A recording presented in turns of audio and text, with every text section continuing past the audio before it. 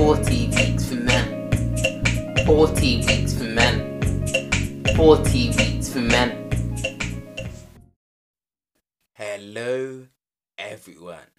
Okay, welcome to the Foundations episode. We're on week 11 talking about fear. She is bleeding. So yeah, let's talk about the Foundations episode. So we'll do some education.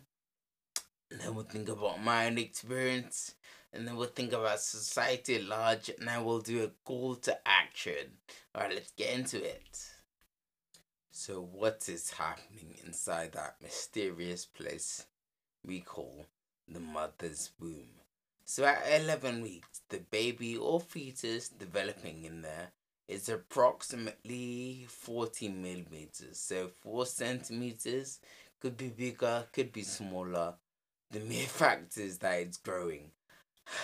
It's amazing. So 40 millimeters is about the size of a small, like, one of them satsumas or tangerines that you put in your hand. You can peel and eat the segments.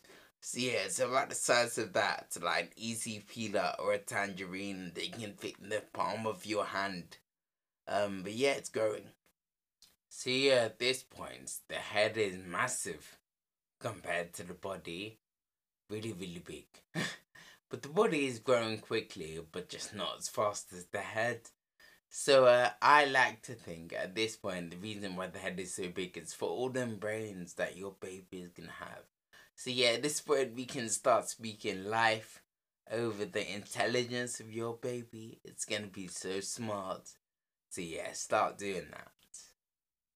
When we look a bit closer, we can see the fingers are starting to separate, the toes are starting to separate, the fingernails, like the detail is starting, the toenails, the detail is starting to become obvious. And it's amazing, as early as week 11. So yeah, it's important to say at this point, when you look at the developing baby on scan, you can see it's definitely kicking.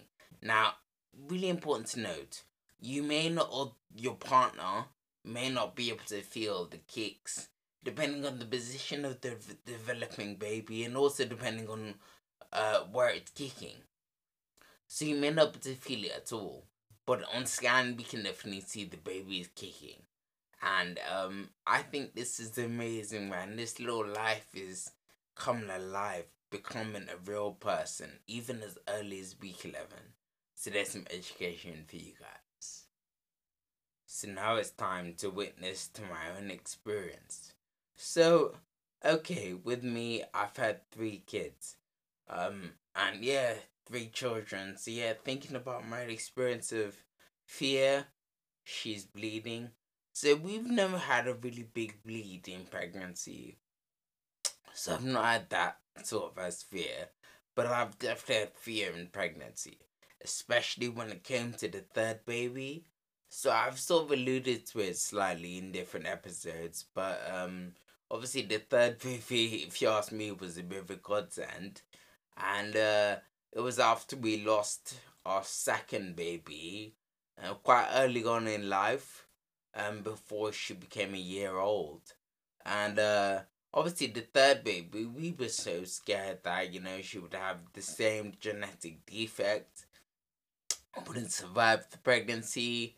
And that was a big fear for us throughout the whole thing.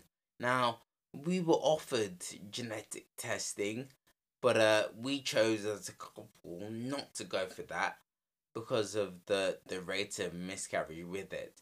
Now, obviously, that's up to each person, each couple to be able to choose that together.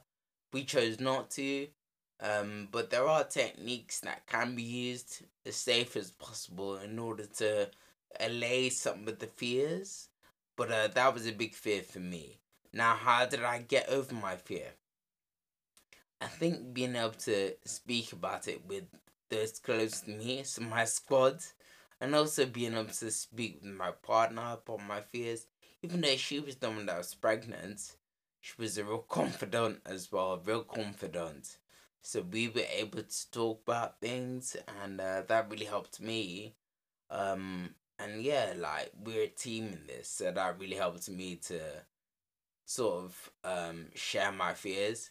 Because what is it? What's that saying? A burden shared is a burden halved. So it's much better to share your burdens with others, because then it's not all on you, and you're not keeping it under the surface. Because things you keep under the surface will come out a different way, in my experience. And yeah, pregnancy can bring a lot of fear. So yeah, that helped me. So yeah, now thinking about society at large, I want to read some words from the Bible, which I believe is the truth of God's word. So yeah, I think there's some parallels that we can really get from Joshua chapter 1. So there's some beautiful words in there. It's in verse 6 in a couple of places. Joshua chapter 1 in the Old Testament. It says, "Be strong and courageous." Now, this chapter, this whole book is not about pregnancy. This is about Joshua conquering a new land and taking a really scary position in the world when he was alive.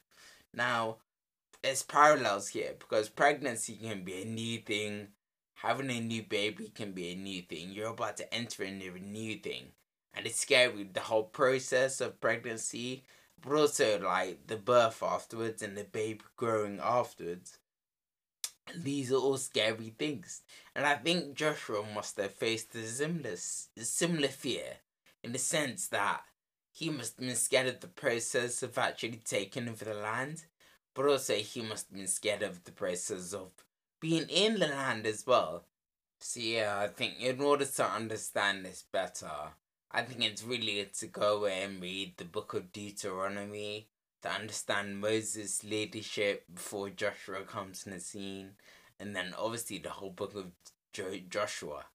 But Joshua chapter 1 is what I'm focusing on, because there is this parallel of dealing with fear, and we're talking in week 11 this month about fear. She's bleeding. So yeah, like I think there were some things that God gave Joshua in order to help him deal with the fear of conquering a new land. And like I think there are some parallels when we're thinking about the fear that pregnancy can bring. So God told Joshua to be strong and courageous. I think cuz number 1, he gave Joshua a realization that there is a supernatural power with you. God himself will be with you. Now, I think that for myself, like when I'm thinking about looking after my daughters, I'm like, God Himself is with me. That brings me such belief and such trust and such like peace in the midst of the storm. Number 2, God said He'll make sure that there are good people around Joshua in order to make sure that Joshua can complete the tasks that need to be done. And we spoke about this in previous episodes. I think it's really important to have a good squad, a good group of people that you can traverse the journey of pregnancy with.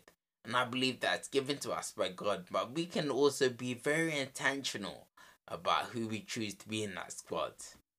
Also, God gave Joshua the example of Moses, somebody that had gone before him and done some of the task, completed some of the task, and gave Joshua a really good example.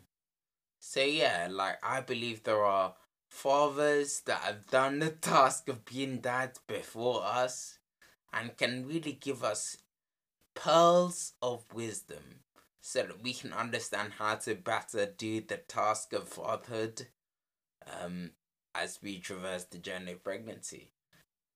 Now for the call to action. So, listeners, oh man, it's going to be a challenge, but I really want to try and challenge you here.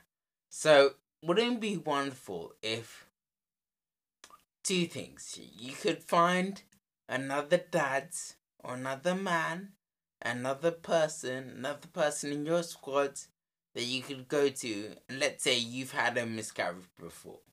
You've been through a bleeding and pregnancy that's caused you a lot of fear, and tell them about it. let's do something to try and normalize this thing of having a miscarriage in pregnancy, because they are very common.